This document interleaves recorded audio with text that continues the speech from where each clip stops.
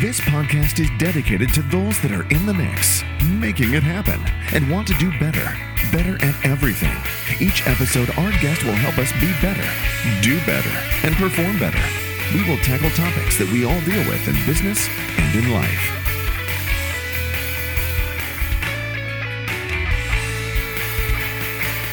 Welcome back to The Wireless Way. I'm your host, Chris Whitaker.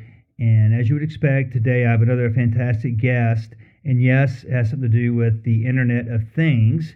And that guest would be a Mr. John Pages Jr., the Chief Technology Officer at Sully Mac. A little bit about John. He's a dedicated and driven technology leader with over 20 years of strategic business and technology experience. As any good leader would be, he focuses on the customer and organization initiatives in the network architecture, security, sales, account management, and project focus to achieve success in a customer's and organization's goals. He's also been called a creative problem solver, an IoT enthusiast, a hiker, a golfer, a wine enthusiast, and living in Boston happens to be an expert snow shoveler. John, thanks for making time to be here with us today. How are you doing? I'm great, Chris. Thanks for having me on. It's a pleasure. Excellent. So, we talked about your bio. We all have those prepared professional bios. Again, one of the benefits of being around for 20 plus years, you've done a lot of things. You've seen a lot of things. So tell us a little bit more about your background. How did you get to where you are today? So I actually haven't had a formal education in technology per se. Self-taught? Self-taught. I do not have a college degree. I did not go to college. I graduated straight from high school and started working immediately. I started out working as an electrician, doing a lot of electrical work.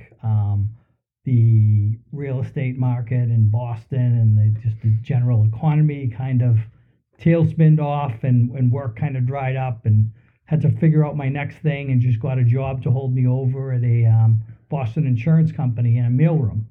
And I was working there for a while, and I was always a very organized guy. Like to have everything neat and set up correctly. And it was right around the time of Windows 95 and PCs. Wow. And our office was at the time on old mainframes, and we started getting a bunch of IBM PCs in, and they were all Windows 95 ready to be set up. And at the time it was called an MIS director. Our MIS director wasn't exactly a on top of it guy that liked to get a lot of work done quickly. So I had boxes and boxes of PCs in the mailroom, and eventually I just got fed up and started opening them up and reading about them and started setting them up for people and getting them out there, and realized that I had a little bit of an interest in it and wanted to get more involved. And so I just started reading and learning, and from there just wanted to do more and more in technology. Fantastic. Well, it kind of reminds me of a story, kind of unrelated, but I feel obligated to share it now. But that's a story of pivoting. You pivoted, right, from electrician, the mailroom, and then self-taught yourself technology. It reminds me of this guy. We all have heard of Edwin Hubble telescope, right? The Big Bang Theory. What a lot of people don't know is this gentleman, his last name was Humason, Melvin Humason, I believe. I have to check it out, but I know it's Humason because that's an interesting last name. But Humason was a cowboy. He was a mule skinner. Dropped out of school in 8th grade, actually. So, dropped out of school in 8th grade. Got a job working at the first observatory on Mount Wilson in California. And he loved gadgets. He loved machines. He was really good with his hands, and he could fix anything. Became friends with Hubble. Hubble taught him how to be an astronomer. Took this cowboy janitor guy and became what you call a night observer. Mm-hmm. And history gives Humason credit. There would have been no Big Bang Theory discovery without Humason. So Hubble was the world-renowned trained astronomer, stargazer that got all the credit. Mm-hmm. But so I'm sure you got stories like that where there's probably some people that get all the credit for all this amazing technology and solutions, but you're in the background making it happen, right? A lot of times that's what it is. But that's life in general, right? It's always the person in the background that's making it happen. Exactly right, and and that goes for our partners. I mean, a lot of our partners that are listening to this interview. I mean, we're all kind of the Humisons of the world too. We kind of come in and help businesses achieve their goals, and the business leader may get all the credit, but ultimately at the end of the day, it was the digital strategist or the technical advisor that put all that stuff in place. You're only as good as your team. Always about the team. So when it comes to IoT, you said you're an IoT enthusiast, and that's how I've met you through the discussion of IoT. And there may be some partners listening that they're trying to make that pivot. They're trying to pivot from being a mule skinner to an astronomer, or from an electrician to a CTO. What advice do you have for someone that's trying to figure this out and how they can take it from a promise of great technology to the profit of great technology? I think a lot of times, especially in our industry, people are looking for the big fish, and they're missing what's right under their nose and right in front of their face. So, I know there's partners out there that are with building engineers, facility directors, realtors, property owners on a daily basis. And they're probably talking to them about connectivity and other services that they've sold them throughout the years, and they're doing well on those services. But they're not realizing the overlay of what IoT could do into some of those accounts and the impact it could have on those businesses. And I think a lot of times they're just focusing on maybe meeting IT leaders, a CTO or a director of technology, and that's where they're putting their IoT pitch. Your IoT pitch should be at the operation technology level. It should be to that guy that's running the HVAC system on the campus, or it should be to the custodian of the hotel that needs some technology to help make what he does more efficiently. And those are the people that are going to understand that the solution you're trying to provide is going to help solve my problem. And that's how I can talk to my leadership and say, the problem that we've been having can be solved by this solution. That's interesting, because I know sometimes we say it's a C-level conversation, it's a business leader conversation, but are you saying you've had success in talking to, I don't know, would you say the front line or more the management level of the operational unit of whatever company? I mean, is it a little bit of both? So it's definitely a little bit of both. When I look at the landscape of the partner community and some of the partners that we're dealing with on a daily basis, it's not a lot of the opportunities that they have aren't necessarily a CTO level that's going to get involved in that. And a lot of time, even as a CTO myself, I'm depending on the people that are actually doing the jobs on a daily basis, and the people that actually, they know about the engineering of the building, they know about the facilities, to tell me what type of technology they need to help solve these problems, because I don't know what they do in their jobs on a daily basis. I can try and ram technology down someone's throat and think it's the be-all, end-all for the solution, but we all know throwing boxes at something doesn't necessarily solve their problems all the time. It could make the problem even worse. That's a good approach. I mean, do you see? Has there been cases where maybe an end user is reluctant because they see the new technology as a threat of it's going to take my job one day? I mean, has that ever come up? Honestly, I think that's probably about a decade-old thinking. I think maybe a decade ago, a lot of people in the industry, like a building engineer or a facilities director, wanted no part of technology, right? Because it really never had much of a value to them. It only complicated and costed, added costs to what they were doing.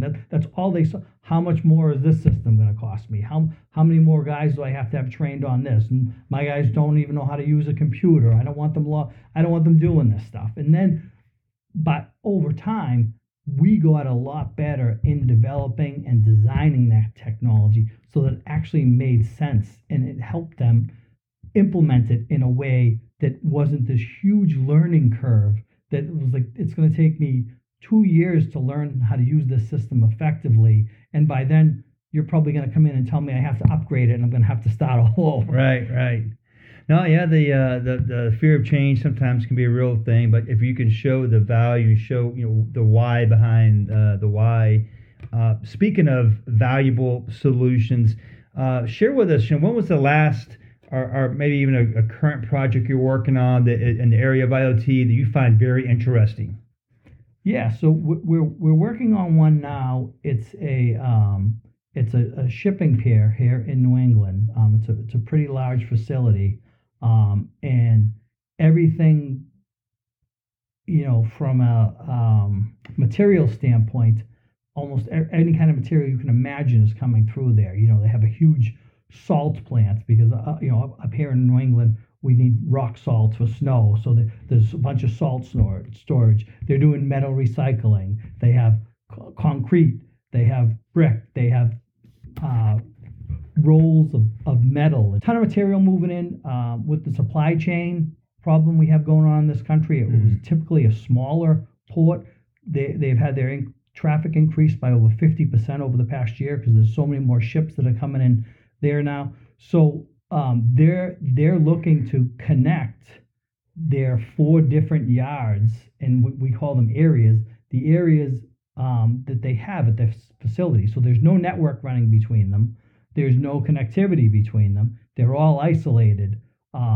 We need to do stuff like we have to put cameras up everywhere. They have, obviously, with a ton of material, and we know how valuable commodities are now, material needs to be monitored a lot better. They have safety issues where somebody could slip and fall and they don't have any video of it, whether it's from a legal aspect or, more importantly, from a life safety aspect. They want to be able to help people. They have video of the piers, security reasons that the Coast Guard require them to get. Then we're doing other stuff with them like asset tracking. They want to be able to track where containers are. They want to be able to track where heavy machinery is. They're also thinking about maybe even potentially using it for some people tracking, again, for safety with their employees working in the different yards, being able to geolocate somebody. All that stuff is becoming more and more valuable and more necessary in everyday business in those areas. It's incredible, that they've been as efficient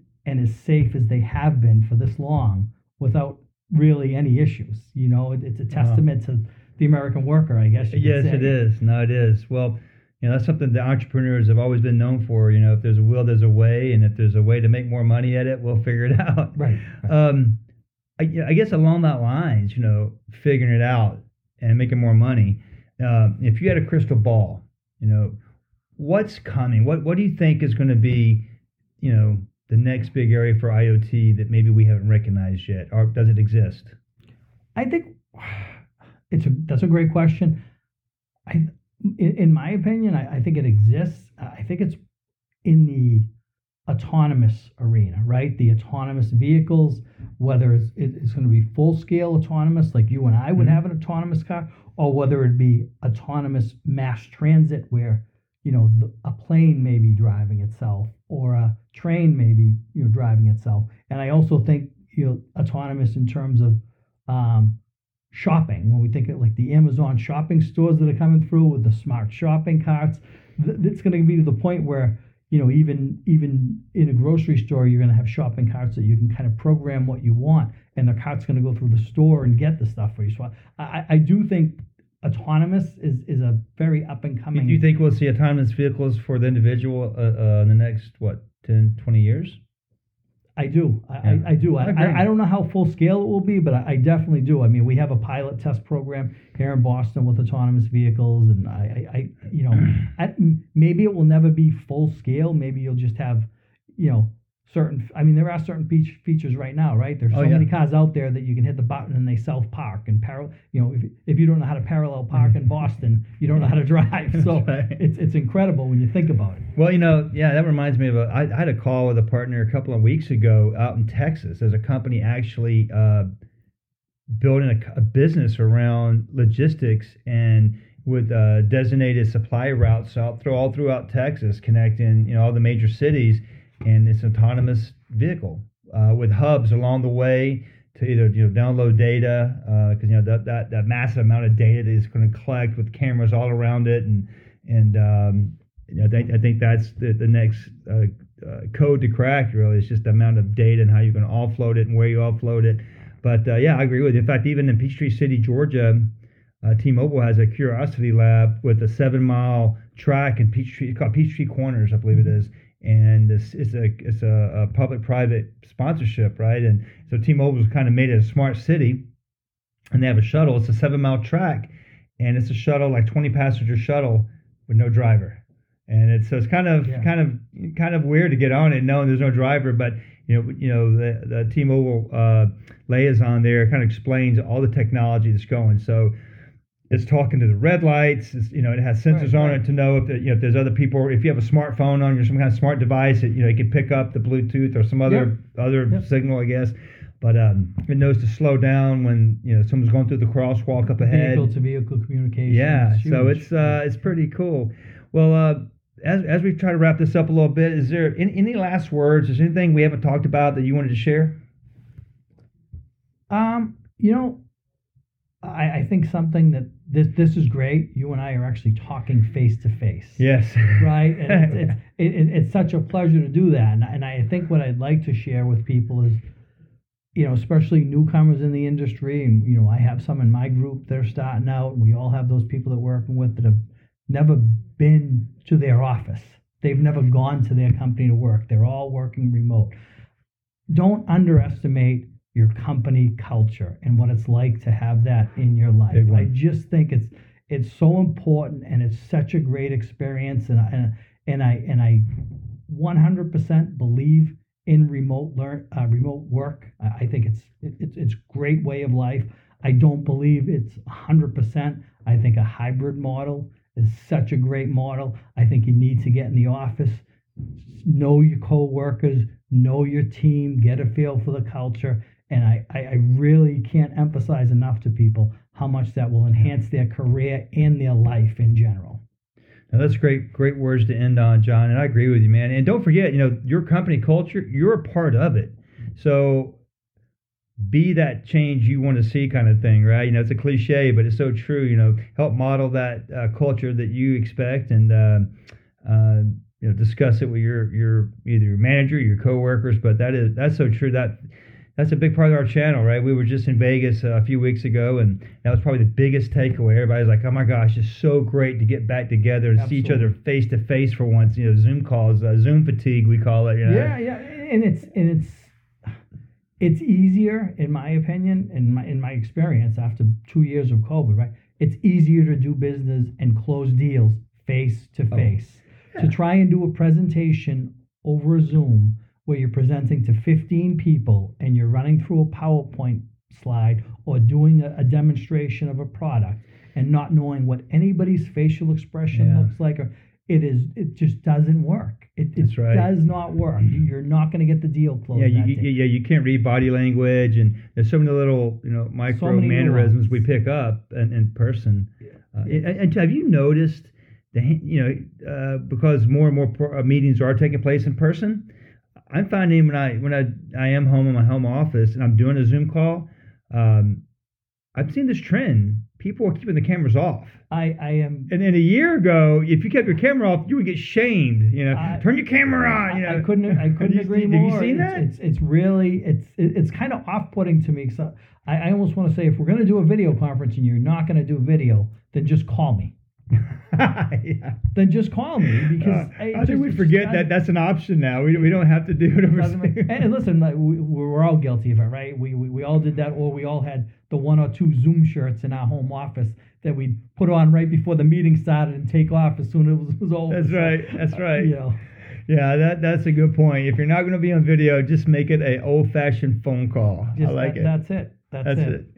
Well, John, thanks so much for making time today. I've enjoyed visiting your office. I've enjoyed seeing your demo lab and learning about the great things on your roadmap. So I appreciate you joining us today. Thank you. We love having you. You're a great business acquaintance. More importantly, I think you're a great friend, and I love spending time with you and having you come out here. Man, the feeling is mutual, John. Thanks so much. And there you go. It's another episode of The Wireless Way. If you like what you heard, you know the deal. I could use your help. Like, share, subscribe, tell your friends about it. And if you have any ideas for a guest or a topic, I'm very open to that. You can reach me on LinkedIn. You can email me at chris@thewirelessway.net. And again, thanks for joining, and we'll talk to you next time on The Wireless Way. great conversation with John there, and I regret we didn't really get into much of how he's kind of the man behind the scene for For2Fi. He and his team helped deploy and come up with the IoT solutions that For2Fi sells, and they do a great job. So wanted to get that in there, and thank John again for his time. Thank For2Fi for having good technology partners that enable our selling partners to solve business problems with technology. So thank you again for checking out The Wireless Way. See you next time.